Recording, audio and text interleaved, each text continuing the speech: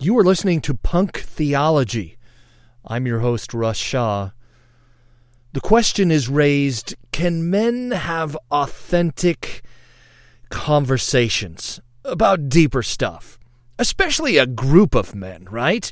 Can men actually talk about things that are deeper than sports, technology, the weather, politics? This is part 2 of a conversation that I titled Intro Them Punks. 5 friends of mine and I get together and kind of introduce ourselves. And hopefully with the same raw, honest, authentic energy as punk rock would be as we discuss punk theology. I was to say, I feel like we all give Park too much credit that he actually goes over this recording at all. Like a little compression added. Most punk groups met in their garage and recorded on cassette analog. Just handed that damn cassette tape, highlighted it straight to everybody else. You are listening to the Punk Theology Podcast. punktheology.com. .net, .info, .org. It's all there. Unregulated freedom. Unregulated freedom. Unregulated freedom. We need something bigger now. We need something bigger now. Something must break. Something must break. Something must break. Yeah. Something must break. Something must break. Something must break. Interpreting the Bible. It's like the art and science of biblical interpretation. It's not a way. It's the study of the way. Yeah. So there are many hermeneutics that are applied to the Bible. Depending on your tradition, you adopt the one that's been taught to you by whoever's telling you what to believe. Right. Yeah. Well, my daughter and I had this discussion on Rollins. Peter Rollins says that he says, you do not see the light. The light enables you to see. And I told her, I said, so what I'm understanding is that I forever have viewed God through my life. And that if I aligned all my ducks in a row, then I would understand God, as opposed to viewing God or viewing life through God. So I'm getting what Chuck was saying is understanding God's love. Brendan Manning says, God loves you as you are, not as you should be, because none of us are where we should be. And for me, that's been the freedom of realizing all this shit I've dealt with my entire life, it doesn't just associate me from God. The God's right there with me. And I've limited God. I've viewed life. I've viewed God through my life. So when my shit hits the fan, then I must not have done something right. I must not have spent enough time reading the Bible. Yeah. Right. I must not have spent enough time praying, as opposed to viewing life through God and saying, He loves me. Yeah. And He loves me in the midst, as I posted, my 2 a.m. indiscretion. He loves me with all my bruises, all my scabs, all my wounds, all my shit. He still loves me. And that, for me, is my deconstruction process. And my youngest told me, she goes, Dad, I love that. Because fortunately, I've kind of come to this point, both my kids never grew, I have 2 daughters, they never grew up in a youth group. That's good. And I'm actually really glad they didn't. Yeah. Because they're now forming their own beliefs. And my daughter, my youngest, is really struggling with this aspect. Does God love me, regardless of the shit I've done? Yes, honey, yes, He does. Ragamuffin gospel. Yes, exactly. The problem I have with that, though, is, okay, so I have a God that loves me unconditionally. Then why did I go through all the shit that I've gone through? Why was I put through X, Y, or Z? Mm-hmm. What, Dude, I've unpacked that so many times. I've done that 100 miles an hour driving down the freeway, thinking about that and looking at the Jersey barrier, thinking that might be a good idea. So yeah, I feel you with that. I think the mystery unfolding for me, because I'm probably the most opposite of an atheist in the fact that I believe that I was met by that love, whatever that is, out there.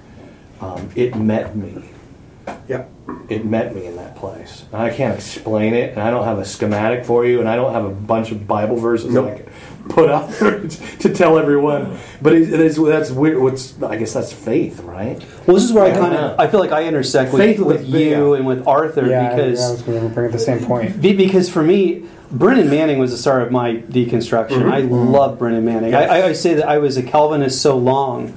When I read Brennan Manning, I'd forgotten God loved me, and Manning was the start of that kind of shift.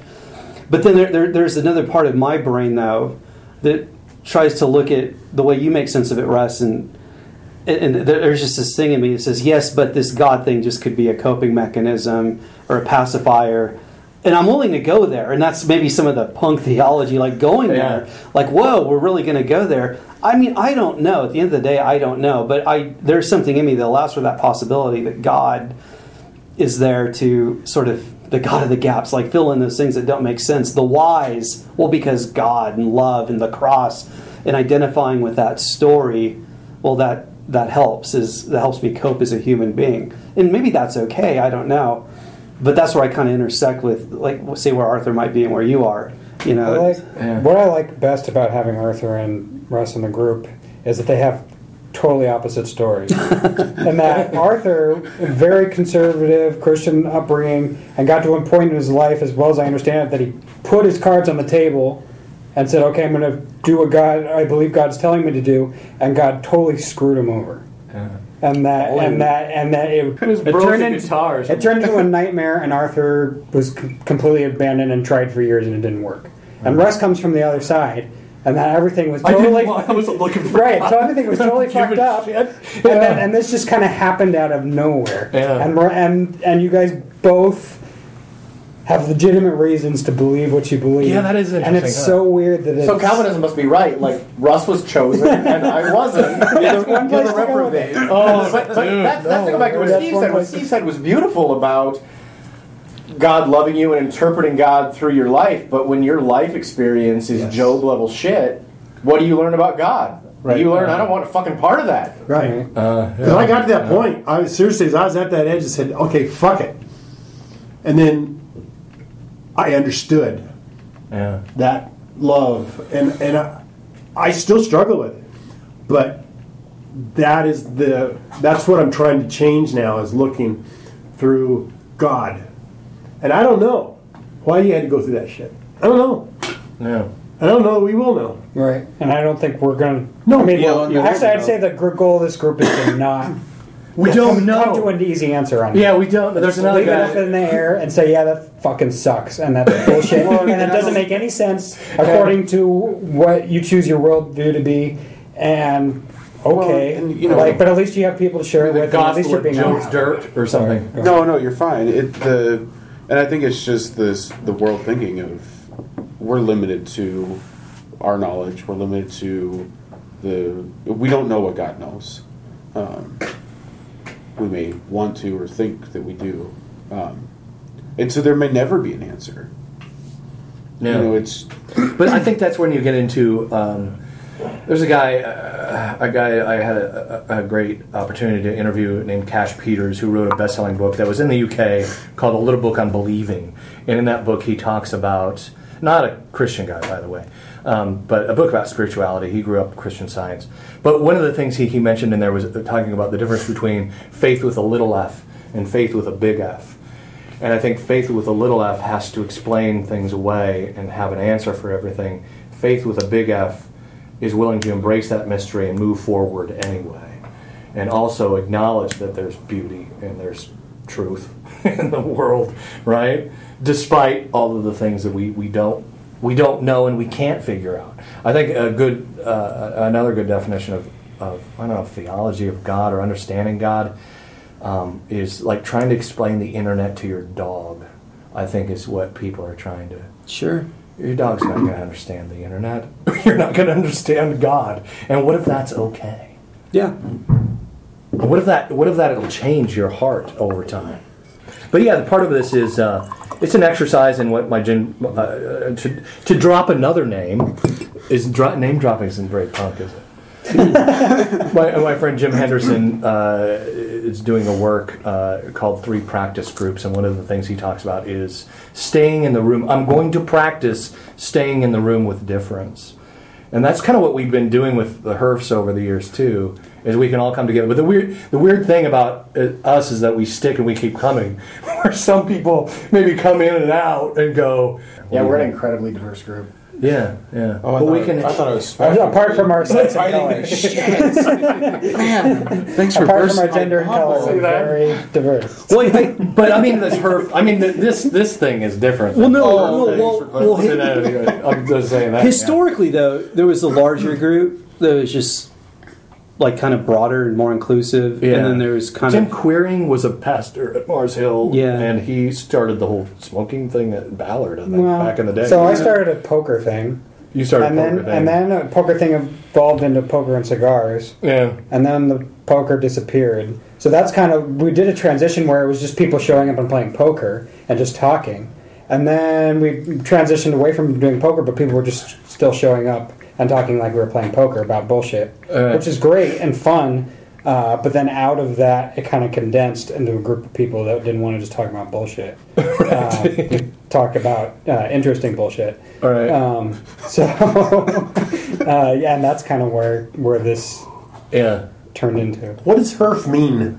It just means a It's bunch like of a guys. fraternity, isn't It's it? from A the fraternity 1800s, of right? cigar smoking. It's like the 19th century. It Just just means guys smoking get together. cigars and drinking whiskey. Drinking whiskey, smoking cigars, basically. It's a so fraternity sure of... about Wine is fine too. So drinking alcohol. I had on the tip of my tongue a negative religious word for that, and I lost it. Oh, Drunkards and thieves. I don't know. Disciples. Disciples. There you go. So, anyway, what were you going to say? But that's where Jesus would be, Right. as I interpreted it now. That was not my interpretation growing up. That was not Jesus. Jesus would not be here. And because I'm here, then Jesus isn't here.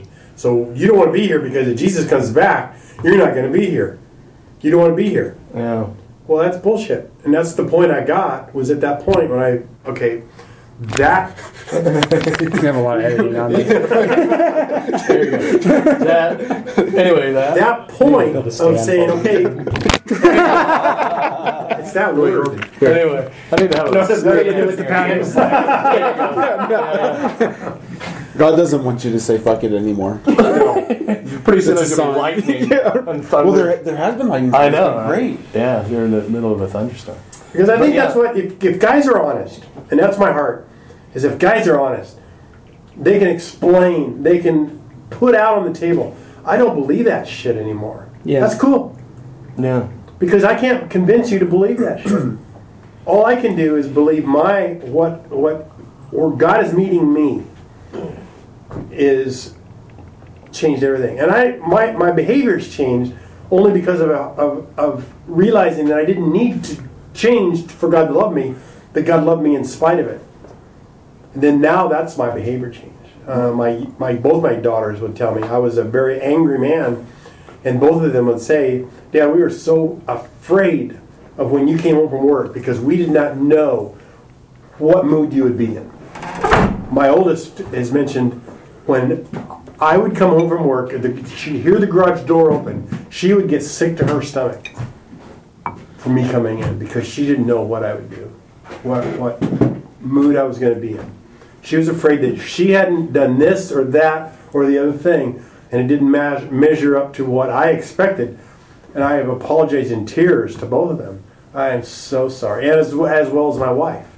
And my wife is still trying to get her head around the fact that I'm not who I was 15 years ago. Mm-hmm. Yeah, you know, like Arthur was saying, I think anyone who's been married for an extended period of time would say that you're different people. And I think at marriage, like I had a passenger ask that. I was bringing up my wife in a conversation, and she says, well, how long have you been married? And I said,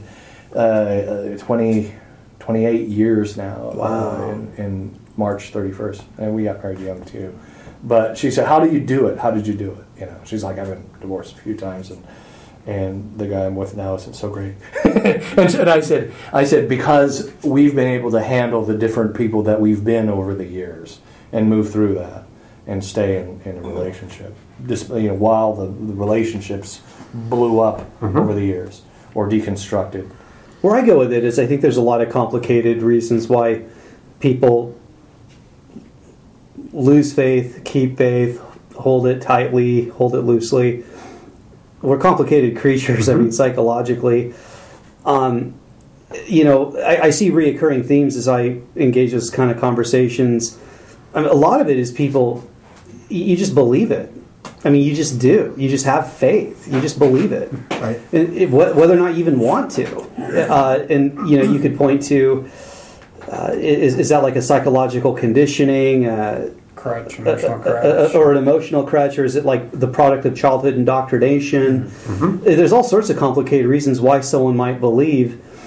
I feel like I got to a place where, some days I believe more than others. Yeah, absolutely. Some days I want to believe more than others, but it's more like there's this thing in me. I've heard Rob Bell talk about it. Like there's this hum in me, is the way he describes it. Like there's this. And I think that's another interesting conversation. You guys talk about being engineers, or some people more prone to it or more sensitive to it than others. Maybe people that are more analytical, more engaged with like empirical evidence versus feelings or sensory perception. Are they less likely to, quote, believe, or those that are more sensitive to the world around them, higher emotional intelligence, whatever, are they more likely to believe? That's an interesting conversation. I think there's all kinds of variables. For me, it's just that, there's that thing in me that just believes it, and I'm intellectually honest enough to acknowledge that it has a Jesus-y flavor to it because of the time and place in which I was born and who my parents were. And if I was brought up in, Bombay, I'd probably be a Hindu or a Sikh or something. Well, seriously though, you have to acknowledge that on some level. And just be okay with it even. Yeah. Like, okay, so this is the time and place I was born, and this is what I inherited, and God has a Jesus flavor, vibe to me because of the time and place in which I was born, and just making peace with that on some level. That's okay. Yeah. That's your human experience. I really like the story of God putting on flesh and walking around with us. The Jesus story is compelling. There's a punk song by Social Distortion called "When You're Down Here with the Rest of Us," and there's something about that resonates with my soul. That not only is life, there's a shit ton of suffering, but that God would be in it with us. That God would put on a body. I think Naughty Bolts whoever said that the body is so incredibly spiritual and dead. That God wanted one. There's that thing about I like that story. Incarnation. I think that's why I would consider myself a Christian today, to use that word, a Jesus follower. I don't really like the word Christian. I wholeheartedly agree. The story's beautiful to me, and it resonates with me too. That incarnational story, the cross, Jesus walking on, God incarnate in flesh, drinking meals with his friends. That's beautiful to me. But I also will acknowledge, but that could be a cultural conditioning as well. I don't know. There's no proof. There's no proof, right? There is a lot of proof, but it's not concrete, and you can't, nail it down. And isn't that faith? Yeah, exactly. Yeah, that's faith right there. But going back to what Arthur said about Calvinism and predestination, I remember I was. I went to. I laugh. It's really sad. I went to a party the night before. I didn't have any money, and my grandma I would mow her lawn and get like $20, and she lived in Ballard, and so she one time made me go to church with her after I mowed the lawn because some Calvinist guy was coming in to speak, young Calvinist dude, and he was unpacking predestination. And the night before, I had done coke, meth. I slept with 2 different girls, not at the same time, but I did all this in I had sex with these 2 girls. It was about I left that party and drove into the city and fell asleep in my car, and then went to my grandma's house to mow her lawn. And then she takes me to this thing to hear this guy preach on predestination, and I sat there and I had a really dark aha moment where I went, oh, like I was never, that's why I can't get right, like I was never in the first place. You're not one of them. And it was like, it was really sad and crushing at first, but maybe that was the first time my faith started to be deconstructed as a teenager, sitting there going, whoever's God that has been, is this guy's God, I'm in that guy's God's hell. Like, he's created this God for himself. And my grandma may believe in the God that this guy is touting and speaking on. But I'm in that God's hell. And that it was sort of eerily refreshing to walk away from that with that sad, sick. And I went and binged after that. I'm the fact that I'm alive is part of why I have faith with an F of some sort. Anyway, I think every religion has, or even things without religion have some aspect of fate to them. The idea of fate, and it's always the irony of that. Of what you're talking about is the irony of the untouchable caste in Hinduism, right? And that they're treated like shit, but because they know their shit, they can do whatever the fuck they want. They're the most free. They have no expectation. They can, there is no bottom, right? I can do whatever the hell I want, and I'm just stuck in this, and it's nothing that I did. I was just born with it, so I don't have to try. I don't have to live up to any standards. Maybe in the next I'll life, do whatever the hell I want to do, which is an odd sort of freedom that pretty much everybody else in the system doesn't have. Yeah, and I think that's part of my story of faith too, is that I did what I wanted to do, and I would say to a certain degree I do today. I don't do things because I think they're right or wrong necessarily. I do things because I want to be free. Yeah. I just want to live. I just want to be alive and free and live my life this way.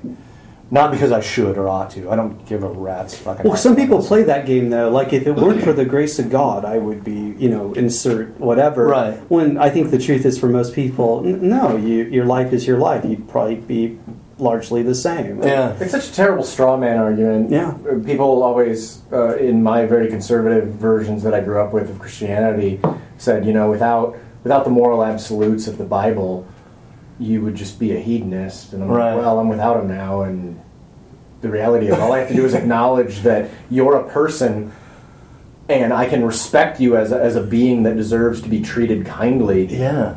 And I can just simply decide that that's how I want to be. I don't need a God telling me to be that way. I can just treat people. And frankly, I do better things now than I did when I had faith. Because I am not belabored by the judgmentalism of my theological views prior. Right. I think it's, like so many things in this. By the way, I'm going to be the devil's advocate in a lot of this. That seems to be my role. Somebody makes a point, and I try and throw. But what do you really think, though? That's true for so many people, but I think there's a lot of people that benefit from growing up in a moralistic society. And the problems is the two extremes fighting against each other. That's really condescending. I get to play your game too because I'm also good at it. I'm devil's advocate. Yeah, but you're basically saying those people need it and it's good for society? I wouldn't even say it's so far as good as for society. It might be good for them. Right. But here's and I'm not an atheist, but that's not very respectful of their autonomy as a person and their capability of making moral judgments on their own. Well, maybe they need can't. A framework of maybe in a realistic stand. So I'll pull you away from your ideal. Well, maybe if that's fetal alcohol syndrome. You don't. Okay. So, but maybe that's maturity. But faith isn't going to give a kid with fetal alcohol syndrome that either. I'm not talking about faith. I'm talking about strict moral constructs. You have that within secular humanism, right? That's what I'm talking about. Well, I'm not an anarchist. Is strong moral authoritarianism. Which some people really struggle with and end up really fucked up because they bounce so hard off of it. Yeah. But some people, if given freedom, would have just never stopped abusing it. Yeah, it's why we can't free North Korea. Right. Right, exactly. Donald Trump's going to try. Look at Iraq. Iraq's the same way, right? Like you can't go from this absolute moralist system to absolute freedom without there being some really serious consequences. But some of those people, I don't know. So it's one of those things where there's so many variables and so many people that are so different.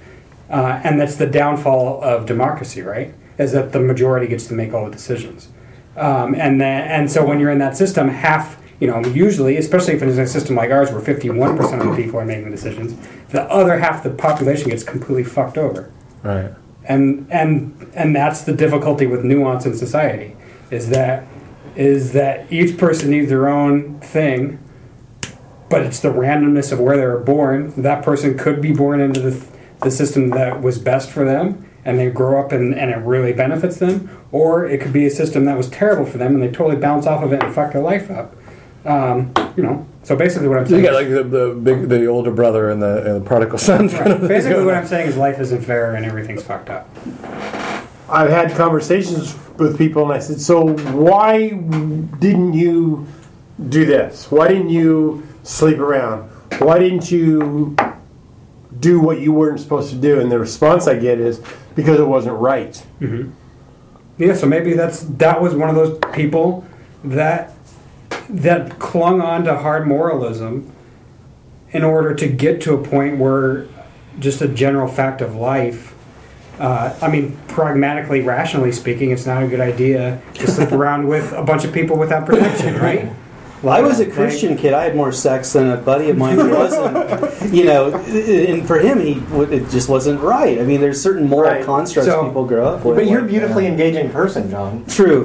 I couldn't pry off the females, But do they then, because it isn't right, but then they have the thought, then are they encompassed by shame and guilt? I think of it in the context of parenting, raising kids, especially, my two oldest kids are approaching their teen years really quickly. I don't know if you guys ever read or read anything from George Barna. It's been years since I've read anything from him. He's a Christian guy. He's a soc type, statistician. Researcher. Yeah, he has some interesting stuff, and oftentimes what he'll do is he'll poll or he'll have data between people of faith or conservative Christians and non-Christians. And when you compare these behaviors, oftentimes they're really about the same. Yeah. And if not, sometimes the Christians are a little bit worse.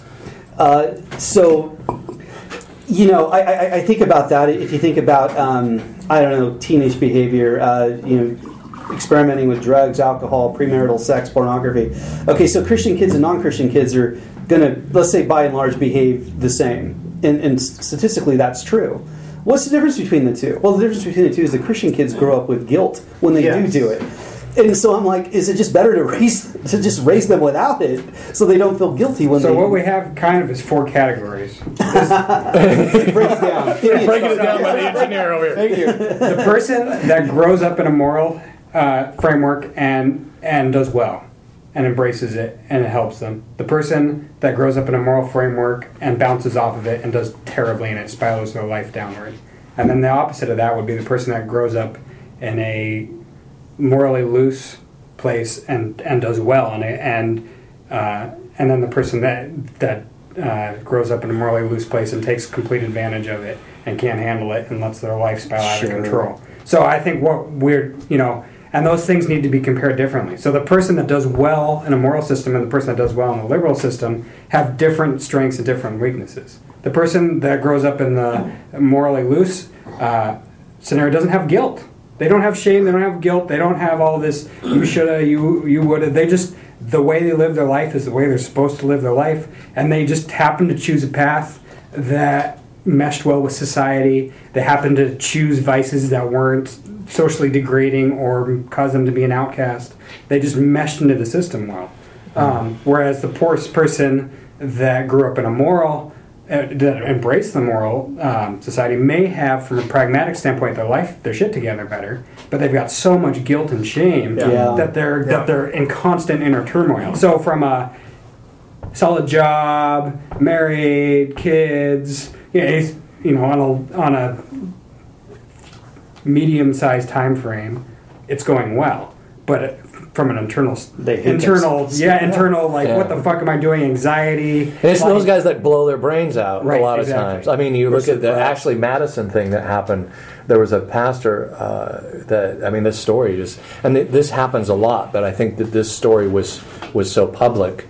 Here's a guy who believed that construct, and when his name showed up in the Ashley Madison thing exposed to the world on the internet, he took the path of putting a bullet in his head rather than or hung. I don't know how he did it, but anyway, the point is that the whole identity that's so important. Again, we're getting back to maybe systems and institutions here. Like the system needs a sacrifice, and his God wasn't love.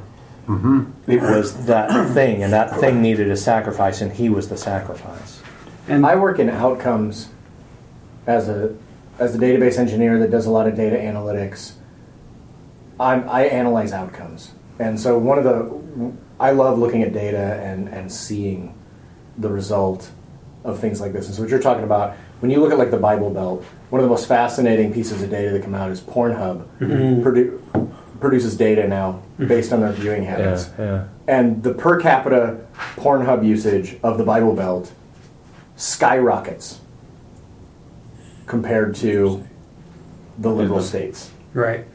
So, like the oppressive, the sexually oppressive, conservative Christian populace of the United States that voted for Donald Trump are frantic Pornhub masturbators. Yeah. End of story. They're also releasing things about search queries and stuff, and like something interesting.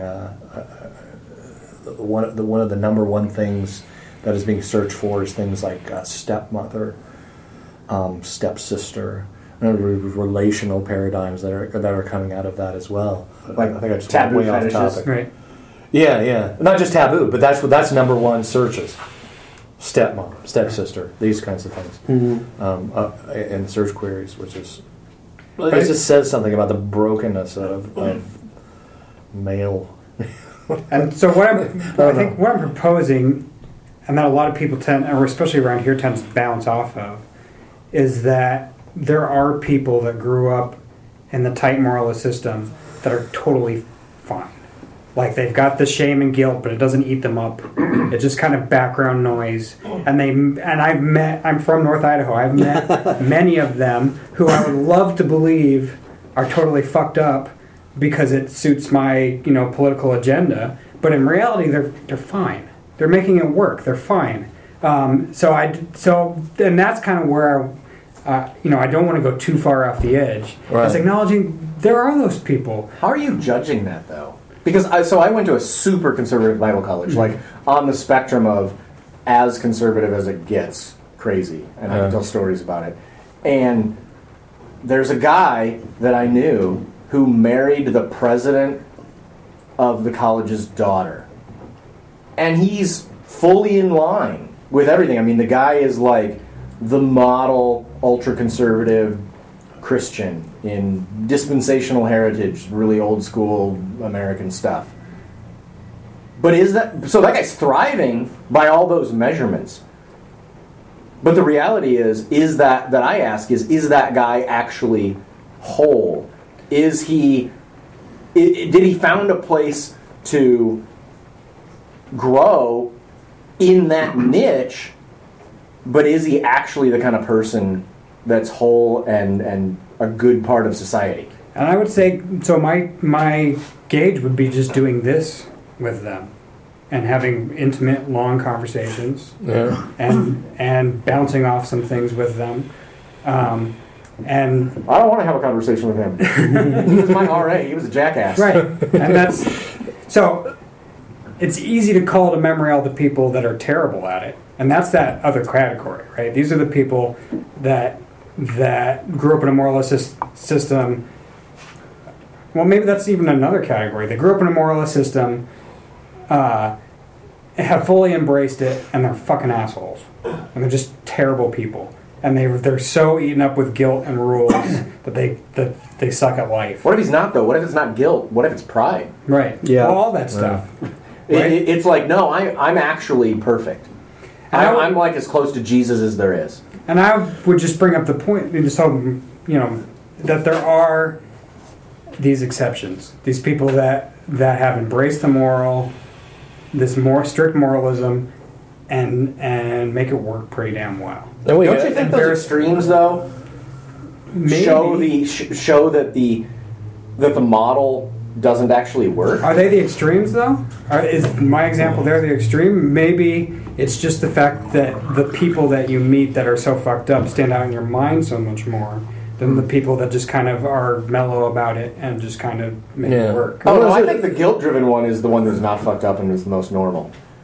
I think the one who actually can do it until he puts a bullet in his head or something. There's that. White knuckling it, or you don't know to what level someone can. But there's a difference between. I don't even know if they're white knuckling it. I think they're just. They're the true believers. They're the fanatics. Right. That's what I'm talking about. Well, and even they're maybe just not very introspective.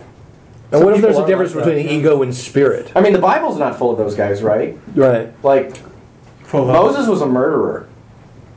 So was David, and an adulterer. Yeah. We hold there are Mark Driscoll to this standard of, oh, he was authoritarian. Well, he didn't fucking kill anyone. There are examples in the Bible of people that are like what I'm talking about. He didn't sleep with another man's wife that we know and then send him on. That's what I'm going to say that after every sentence. So, but then there's but that's a question I have: is do we have that standard in the Christian world? Like, hey, we have this Bible full of people who are jackasses and assholes and super fucked up, and those are the people God used to lead His people. And then today we're like, no, you have to be perfect. Well, the answer is Joseph and Daniel. And I'd say the answer is spirit and ego too. Like they learned something. They're part of the story about them, and they seem to be extremely humble people, right? And work well. But they're oddballs of the Bible. Are they? They're the less human ones. Okay. Well, I don't know. But there's a redemption story. I guess that's the thing. Is there a redemption story? Joseph didn't write a book, by the way. Didn't get to write a book. David did. If you take it, Moses got to write books. Daniel wrote some book. A book. Well, did he write it actually? No, he was influential in a lot of them. If you believe that they really wrote the books, yeah, which Moses most certainly probably didn't. But that's a sidebar. If you just say what I was saying with George Barna's research about comparative Christians and non-Christians, just take that at face value. A cognitive dissonance for me is if there's any power in it. If there's really any power in it, how come Christians don't look different? Yeah. And the answer to that cognitive dissonance is what Derek just brought up. Well, these characters in the Bible, Arthur, brought up the point, these characters in the Bible aren't any better, so why should you expect them to be? Right. And that kind of quells the cognitive dissonance. Yeah, that makes sense. But if God is super powerful, why aren't His sociological changes in behavior measurable? How would you measure it? I'm a scientifically minded person. If the standard God gives is to stay married, why do Christians struggle with divorce? Because we're human. Because that's the human science part. should be The able ego to prove, part. Science should be able to prove God through the power of His Holy Spirit, right? If you make the hypothesis that the Holy Spirit is powerful and transforms people's lives, well, then there should be a measurable difference. They're not perfect. Then we get into certainty, right? We get into certainty addiction. But I think it'd be that's a question. Like, if it's a real power, it's measurable. End of story. I think we should have one of these about the Holy Spirit and how the fact that either it's really shitty at leading the church, or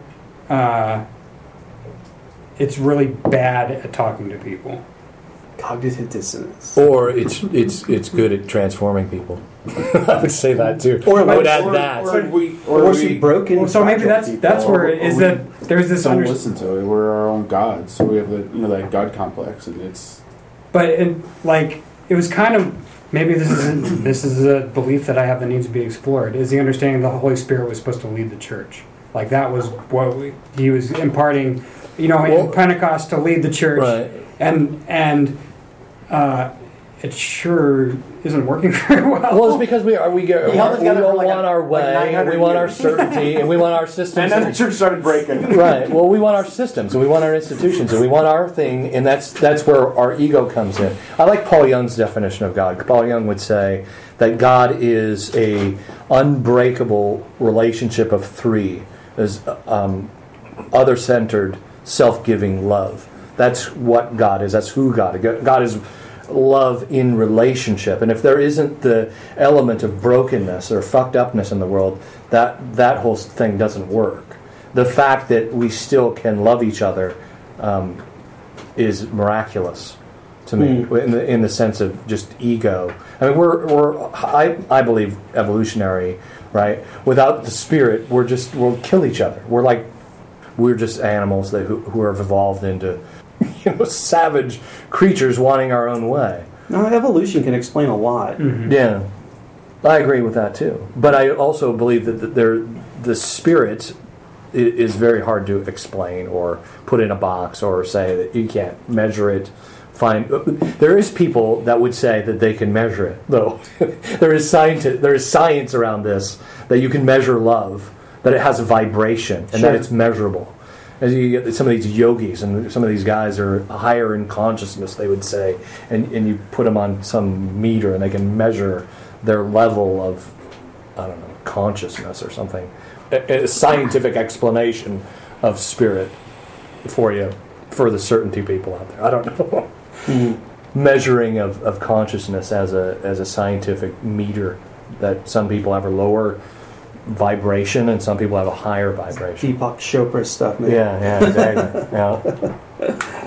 I wanted to also say that there's people who are listening to this that may think of Scripture, and I've had some of these conversations recently where people want to, well, Scripture says, you guys, like you can't just do this punk theology thing because, and here's something that was a little triggery, a conversation that we listened to where a guy was saying that we need to steward our authority wisely because we're all have some kind of authority as believers, and if we're going to bring this to a public place where other souls are going to hear it, then we have to steward our authority or whatever. The Bible has been translated in the English language over 100 times. There's over 33,000 denominations of Christianity. We're not agreeing on these things. The guy who says, biblically, is it biblical? Is it biblical, Chuck? That guy... there was somebody who wanted to do some things on a Facebook site that I had, and it has biblical is in the name of his ministry. He wanted to know if he could post on there, and I said to the organization, I said, no, I wouldn't be comfortable with that, just because biblically means a lot of different things to a lot of different people. So, how do you guys mesh with that? Like, what with the word when the guy says biblically, but it's not biblical, John. How would you answer that?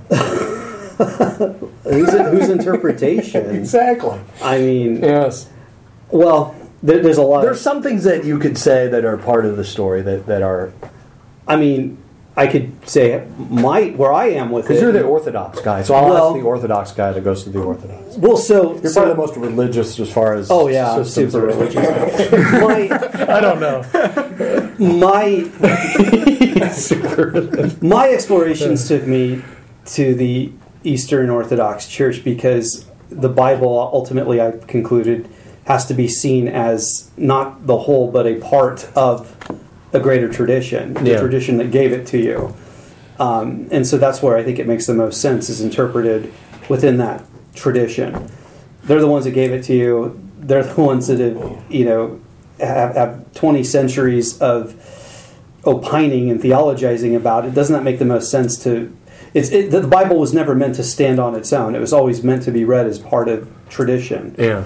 So that's where I went with it. It wasn't printed by the King James guy in some printing press? No, it wasn't the printing press. It wasn't Luther. A couple hundred years ago? It wasn't Thomas Jefferson. It wasn't Tyndale. But that's where I went with it. Now, to be fair, that doesn't mean that I always agree with it or it doesn't bristle up against me. I'm just saying that's where I think it makes the most sense. Right. So biblical, again, like you're saying, it's a loaded word. You can use the Bible to justify all kinds of things, and most certainly throughout history people have. Yeah. Everything from polygamy to slavery to the Inquisitions all can be justified biblically because, I mean, the Bible... I think the Bible without tradition to guide it is like a Rorschach test, So, yeah, it's a loaded word. I think what they mean when they say biblical is biblical by my 21st century Protestant, evangelical, post-Enlightenment faith construct, my American eyes. They're saying you have to submit to the culture that I understand and grew up with. Yeah. And why won't you submit to this culture? Yeah, that's what people are saying when they're saying biblical, right? Yeah. But that's a trigger word for me, honestly. Yeah, that's why.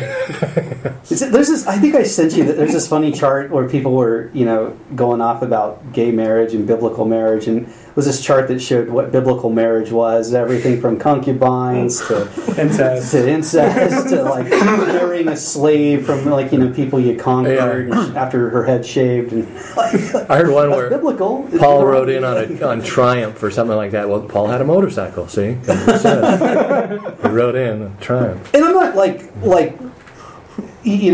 don't want to sound like an extreme relativist, but I'm just saying that people should check A, interpretation, and B, the lens in which they're looking at things, because the Bible doesn't speak for itself. There's always interpretation. Yes. So. Yeah. Why'd you ask me that? Because you're Orthodox. Oh, yeah. Because you're a freak that doesn't believe in Well, I think Orthodox. I like Orthodox theology myself because it goes into the mystery, into the love, and the tradition is made to engage people in that dance and connecting with that, and some of that is on an aesthetic and a sensory level of experiential worship in sacred space.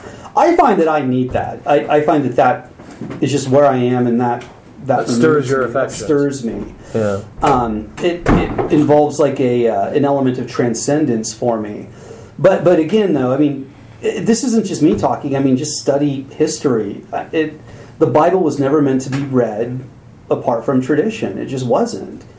And your Bible's a 4th century encyclopedia of letters and books and stories. Well, what did the early church do the first 3-4 centuries of Christianity before the canon was finalized?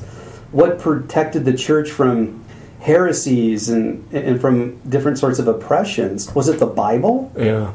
I mean, sure, there were things circulating around, but tradition guided that and guided that assembly of those books. So, that's where I landed anyway. Yeah. So, or was it the flow?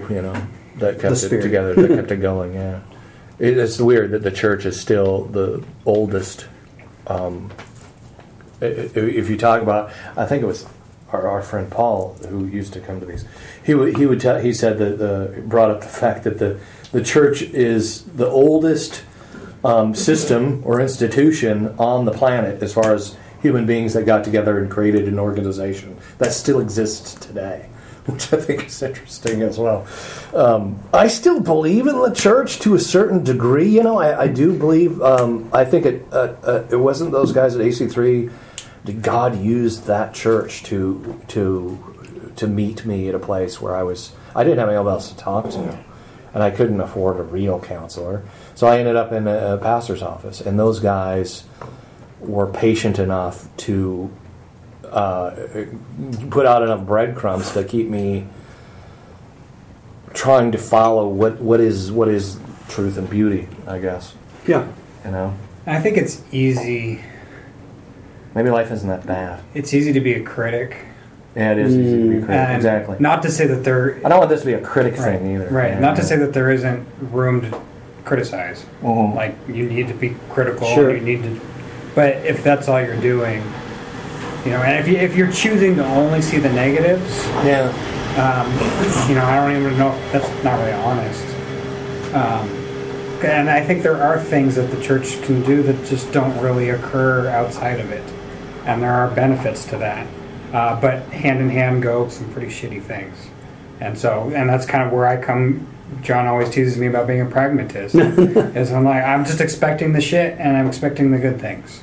And I'm not trying to be idealistic about it. I'm not trying to, say I have to put myself in the position where there's no shit, because I don't believe that it exists. Right.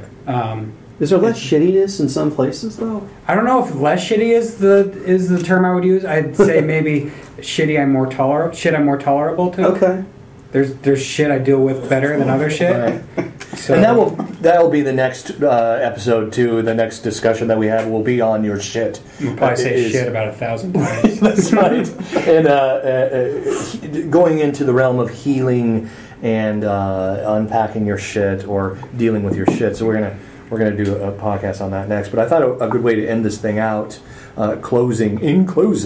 Right before you do that, can I expand on the dealing with your shit question and add another question to Sure. And that will expand into next week. So Arthur is going to stir some cognitive dissonance, which we will solve on the next episode. I think he's or going to punk theology. Or won't solve it. Exactly. Or not. stir the shit. We're just going to stir it up some more. So one of the things we started talking about today was about how we get something out of this group of men talking, saying things that sometimes can be said, particularly in a church construct, whether it's a small group or whatever. In fact, my critique would be that churches are, at least my experience in the United States and the ones I've been to, are incapable of really handling the really deep tragedies people go through.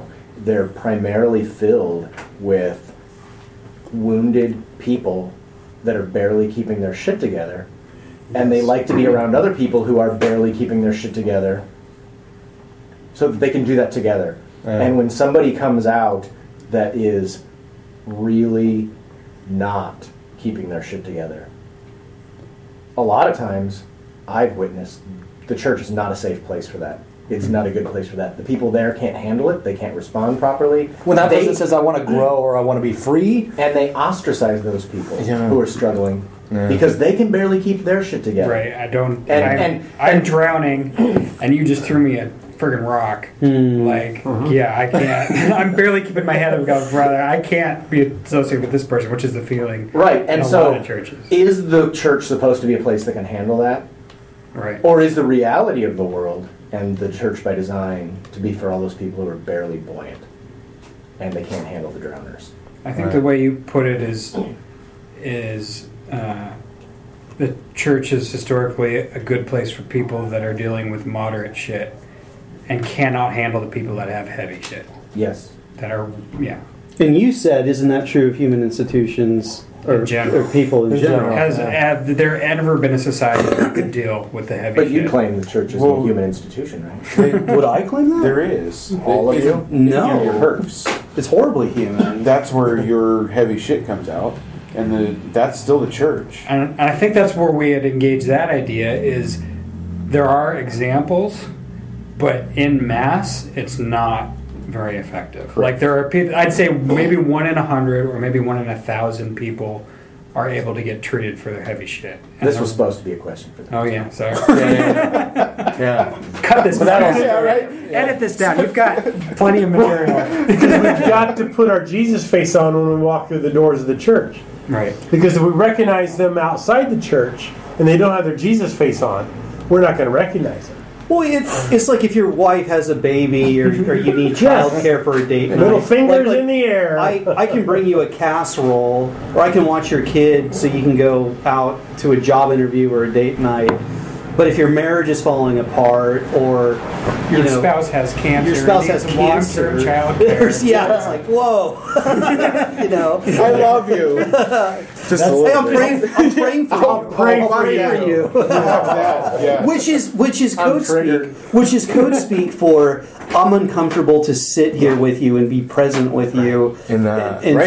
Or even like what I was saying is my shit is too heavy right now to even think of kid taking on somebody else's shit. Right. Like, So in closing, I wanted to kind of go around and maybe, because again, this not being a critique fest or a bitch fest or something like that, but maybe to be vulnerable a little bit and to just say what gets you through the next 24 hours as a person, because that's a little bit vulnerable, right? Like it's easy to say those people are drowning, but what is keeping me afloat?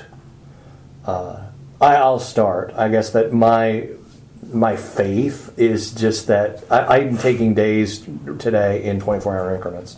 That's, you could throw that back to a recovery thing, but that really is how I tend to live my life. And I just want to love deeper, and I want to be free. I think freedom is the thing that I'm ultimately pursuing, and I'll continue to pursue it until the day I die. And that gets me through the next 24 hours. That I feel like I'm moving one step closer to freedom. Whatever that looks like. I don't have a great definition for that, and that's okay. But that gets me through today. So, if anybody else wants to go, that's all I got for. You can critique that down all you want and blog about it. I don't know. I don't feel like there's. I try to go through life, especially lately, with a great sense of gratitude, and I don't know if I think along those lines of like I'm getting through it. I have issues and struggles, and I can unpack my story or whatever, and some of you guys have had it worse than I ever have. But I mean, just circumstantially speaking, I'm not the guy you feel sorry for. I'm just not, and I have a lot of gratitude for that. Sometimes there's this fatalistic part of me that gosh, is the other shoe going to drop? There's, I don't know what that is. It's just kind of that fear of, oh no, what's going to happen? It's too good. But it's just gratitude for the people in my life, my wife, my kids, my friends, you guys. Yeah. So that's not getting through anything. I had that today too. Just driving around when the sun was out earlier today, it was like I don't get paid much to be an Uber and Lyft driver, but I had a sense of gratitude going, like I get to just drive around and people pay me to do that, which was a pretty cool gratitude kind of thing that came through me today as well. So I don't know. You just gratitude. Me. Yeah, I sync with John on that a lot too, and that honestly my life right now is pretty good. It's nice, it's pleasant, and I don't even think I'm in a position where I could answer that question of what gets me through the next 24 hours, because right now it's easy. And I might have to be in a place again where things are really shitty to figure out what the answer to that is. So I don't know that I would even have an answer. But you're here. So there's something to that. We're doing a podcast called Punk Theology. There's something in you that said, hey, yeah, you guys come on over and let's do this thing. What part of you did that? I guess maybe we'll go back into that. Well, it's got me curious. Yeah, I don't know. Mostly this is incredibly enjoyable. I enjoy all these people. I love talking about this type of stuff. I think it's important. It may be healthy for people to realize that there are groups where you can just express your opinion and have a completely different opinion from somebody across from you, and that person still loves you. Yeah, and you can throw out some crazy shit ideas, and people will help you unpack it, but not necessarily go. John and I talk about white judging each other instead of it's like a little white lie. Like we white judge each other a little bit. Like, well, that's a little bit messed up, but not like you're going to fucking hell. I'm not having anything to do with you, and you're ruining my family. You're not as bad as Hitler. Right? So there's a little bit of white judging that goes. We got to run with white judging. I love white judging. That's so funny. But I feel like you're not the spokesperson from Northern Idaho. For white judging, that's true. I get really well. If anybody knows how to white judge, right, it should be me. Yeah. So that's a whole nother topic right there. We talk about guilting. That's another thing that there's not just guilt that's put on us from the church. There's also guilt that's put on us from culture and from, the secular guilt that we're all white men. That's white privilege. There's that. We should feel guilty about that because our lives are going that was fairly my well. answer. I get through the next day because of white privilege. There you go. See, exactly. And I already take it back for even belittling that topic because I have a certain level of sensitivity to it. Yeah, that is true though. Yeah, but we don't. I get through the day because I enjoy life. Mm-hmm. I enjoyed life, and I think honestly that's what got me through the day when I was a Christian. Mm-hmm. The Christian answers, God gets me through it, but even through my shittiest years, God didn't get me through every day. I got through every day because I liked life, and I wanted to face the challenges. I wanted to learn more. I am a sponge for learning, and every day I find something to read and learn about. Yeah, I love my family. I love getting together with you guys. I just love life, and even through half a decade almost constant misery, I remembered life before that. I wasn't going to opt out. For me, I think it would be being better. What did I learn from today to make me better tomorrow? knowing that I'm not who I was a week ago. I'm not who I was yesterday. Through the shit that happens, what can I glean from that to make me better? And if that better is more empathetic, which I think is what it is, it gives me more, I don't know what the word would be, empathy for those that are struggling in that area of, fuck it, I'm done. Well, I hit that point, but now I'm like, no, I'm not. Today, what happened today that makes me better for tomorrow? Expectations of tomorrow. And it is loving where I am. It's not where I'd like to be, but at least I'm not where I could be. That's an interesting conversation that Derek and I have had. It goes with that dealing with your shit conversation is and I'm in process on it, and I'm struggling with it myself. Mm-hmm. But you mentioned being better. Is progress really a good goal? Should we even try to progress? That's an interesting question. What does progress even mean? What does that even mean? I like how you equate it to empathy. I think that's beautiful. And if you were to progress in anything, empathy is probably the greatest virtue I can think of, and that's beautiful. It's one of those differences between being a Christian and being a Jesus follower. Because that's sort of a thing that Jesus would do is empathize, and when all the religious elites are going, why are you hanging out with those people? You know, yeah, I don't know. Real quick, I want to piggyback on something Derek said. I don't want to monopolize too much time in closing, but it's that idea of having these conversations and people, whoever listens to it. I think it's that idea of giving people permission, for lack of a better word, to run with your thoughts, think your thoughts, seek community, say them out loud. Seek community. You know, and just giving people permission to do that, where I don't know if a lot of people do. And permission, not like you're an authority figure bestowing permission on somebody, but just like in a, psychological freedom. Hey. There is something to that fermentation of all the shit that is inside of us that we never talk about with anybody. Right. I think that's really unhealthy, and there's Psychology Today articles on all of the secrets, even the secrets we keep sit in us and cause all sorts of. Well, it saddens me that there's not shit. People don't feel safe. I mean, I feel safe in this group.